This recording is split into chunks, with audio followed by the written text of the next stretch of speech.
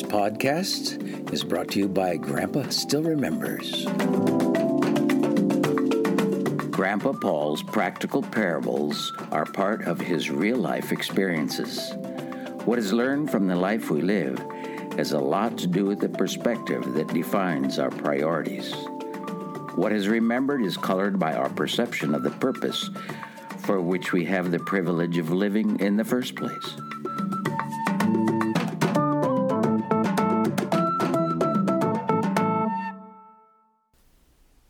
VP and the water tank.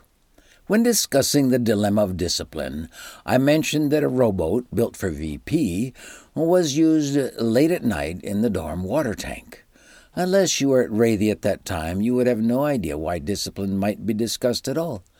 Let me fill you in.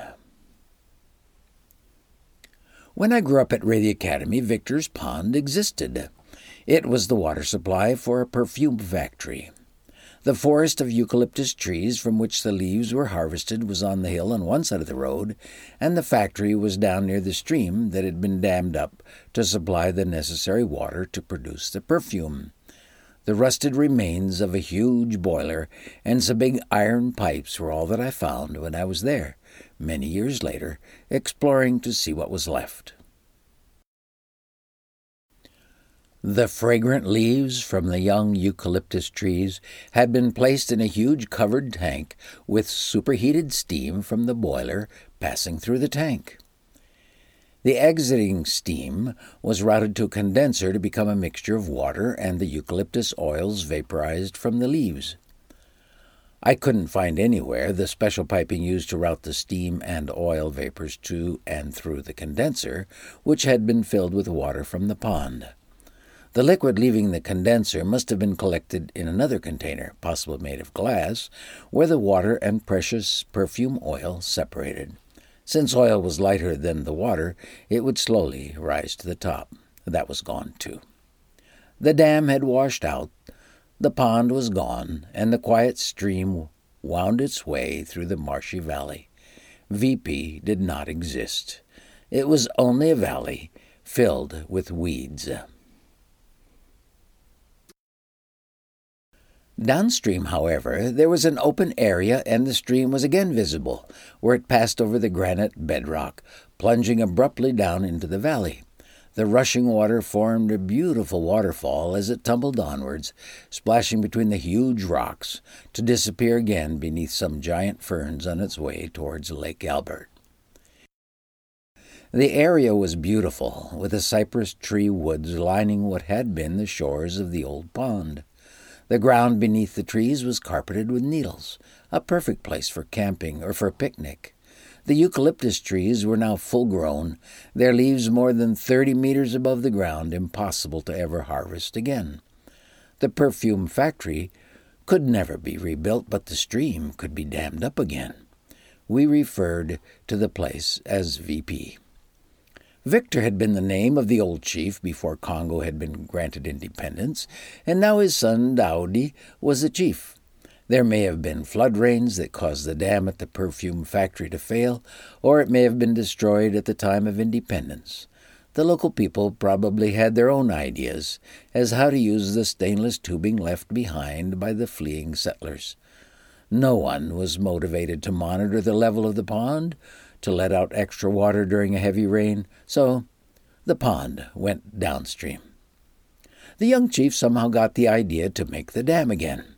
He cleared all the brush from the area that would be flooded and made a channel to divert the upstream water away from where the dam would be rebuilt. One side of the channel was the edge of the pond, the other was a low dike following the bank to the old spillway walls. New boards to block the flow would be added when the dam was completed. He made a simple tunnel of planks for water seeping into the basin so it could flow under the dam during construction. Daudi Victor was a pretty good engineer. I have no idea how the perfume factory pumped water from the pond to their boilers and condensers. Possibly their pumps were powered by a diesel motor of some kind. I could find no evidence of their having used the power from the falling water a short distance downstream. I was the science teacher at Rethy, and a field trip to measure the hydroelectric potential of the falls would be a perfect opportunity to teach and to have a great time too. The ninth grade science class was studying potential and kinetic energy.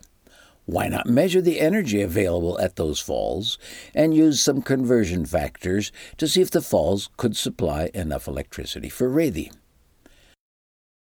Electricity was first available at Rethy only from the gas or diesel generating plants purchased and installed by the missionaries. We used wood, kerosene, or propane gas for cooking, and we had kerosene refrigerators. Candles, lanterns, and pressure lamps did not provide much light, so the dorm bought a diesel generator to provide good lights for the academy. The printing press and the hospital had their own generators as well. After the rebellion, when getting the different departments at Rethy functioning again, it was decided to work together to produce electricity and to repair the water system, so the Rethy Utilities Company, RUC, was formed. A 23,000-watt HR4 diesel generator was installed and supplied steady power for the 4 hours in the morning and the 3 hours more in the evening. Could we get that much electricity from the waterfalls? My boys knew about horsepower proving which car was the best, but the idea that they actually defined power by timing how fast a horse could do work was just stuff in books at school. That work meant lifting something heavy and loading it on a truck was easy to understand.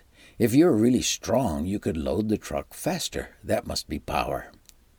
So, if a horse lifts 250 pounds of hay up 15 feet to get the load to the loft and does it in 7 seconds, that must be 1 horsepower, right?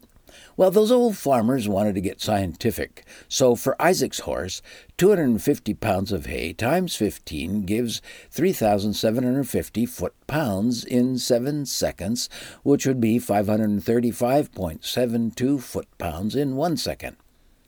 Of course, after many experiments with different horses, they got all the hay in the barn. Maybe Isaac's friend, James Watt, had a stronger horse. In the end, they decided 550 foot-pounds per second would be the standard unit of power. Interestingly, many years later, it was found that electricity could also do work, and those guys called the electric power watts. So, electric power was named after the guy who came up with the horsepower idea when he was selling steam engines to farmers. It took 745 watts to do 1 horsepower of work. I guess we're all set to see if a waterfall could do as well as a Lister diesel generator to supply electricity at Rethy. The basic idea was to determine the amount of energy available to falls, apply some efficiency factors when converting to electricity, reduce that by losses for about 8 miles of mid-voltage transmission lines, and then see how many kilowatts could be distributed at Rethy. To get the horsepower, we needed to know the pounds of water falling every second over the falls. The height of the falls needed to be measured, and that's where survey instruments could have been used, but we had none. How to weigh the water flowing in the stream? We had wristwatches with second hands. That should help. We did schedule a field trip to measure the potential of the falls at VP using very primitive equipment. We measured the flow in the bypass channel that had been cleaned out to carry the stream during the reconstruction of the dam. Water in a stream flows at different rates at different depths. It depends on the width, the contour of the land, and the angle of descent. We selected a relatively straight section of the channel, which was a little like a long rectangular box. Measuring the estimated width in several places, we recorded the average. The depth varied quite a bit, so we made measurements at a number of different places across the stream to get the average depth. The length was easy. We calculated the approximate volume in cubic feet. Each cubic foot of water weighs about 62.4 pounds. We floated a variety of things down the section of channel we had chosen and recorded the number of seconds for each trial. Eventually, we wrote down the average time. The height of the falls would not be very accurate either, as we only had a carpenter's level and a bamboo pole about 20 feet long. With one student sighting along the top of the level, a second one watching the bubble and trying to hold the level, and a third one to carry the vertical pole downhill, we had a system. When the line of sight was on top of the pole location was marked and became the new sighting location, and the process was repeated a number of times down the hill to a possible turbine location. There was never a power plant installed at VP, but it became a popular place to visit with our dorm kids. We even built a pier and a boathouse from cypress logs and boards. The pond was big enough to use for boating, and we made some boats at Rethy, including what Bob Ward called the Mother Duck. That was the paddle wheel boat he made in the dorm shop using old plumbing pieces, bicycle chains, and sprockets to drive the paddles. A canvas-covered canoe framework found in an old Boy Scout book worked great, using instead vinyl seat cover plastic found in Bunya. We painted the one-man plywood rowboat we made blue and white. That's the one that ended up in the dorm water tank. That tank was built by Ray Stoffaker and was the beginning of running water at Rethy. For years our water had been hauled 4 barrels at a time by ox cart up from a spring in the valley. The water was now to be pumped into a large holding tank on Dorm Hill. The 3-foot-deep rock base was built using cement as mortar and was about 25 feet in diameter. The 8-foot cylindrical wall, constructed of brick reinforced with 2 strands of barbed wire in every layer, completed the shell of the tank. The interior was plastered with a rich mixture of sand and cement. The top was open to the air. Is it any surprise that making boats to float in the tank was an irresistible temptation? I recall a small corkwood clipper ship I made while a student at Rethy. It had masts and sails and needed to be tested in a large body of water to see how well it handled the wind. If one was tall enough to jump up on the edge of the foundation and reach the top, he could climb up to sit on the narrow wall and perform his experiment. Of course, the tank needed to be full. My experiment was successful in that all my questions were answered. Of course the ship floated. It was made of corkwood. The wind caught the sails. The clipper ship capsized. The sails got wet. The tiny flag I envisioned flapping in the breeze sank below the water.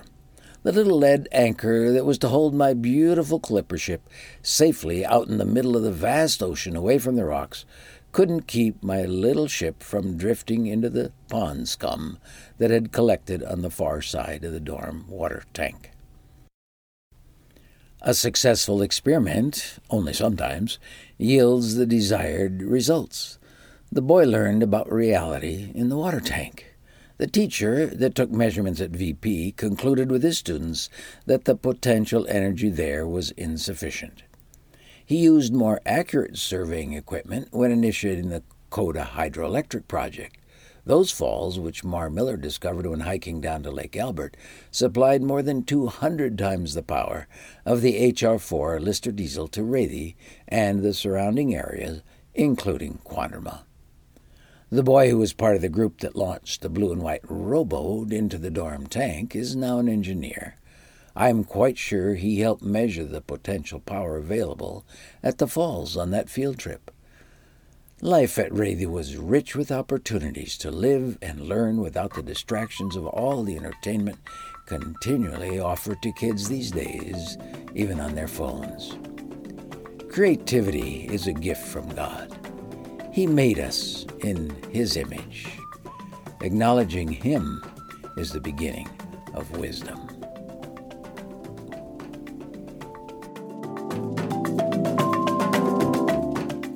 You've been listening to Paul's Parables, stories conveying a spiritual lesson from the perspective of a foreign culture.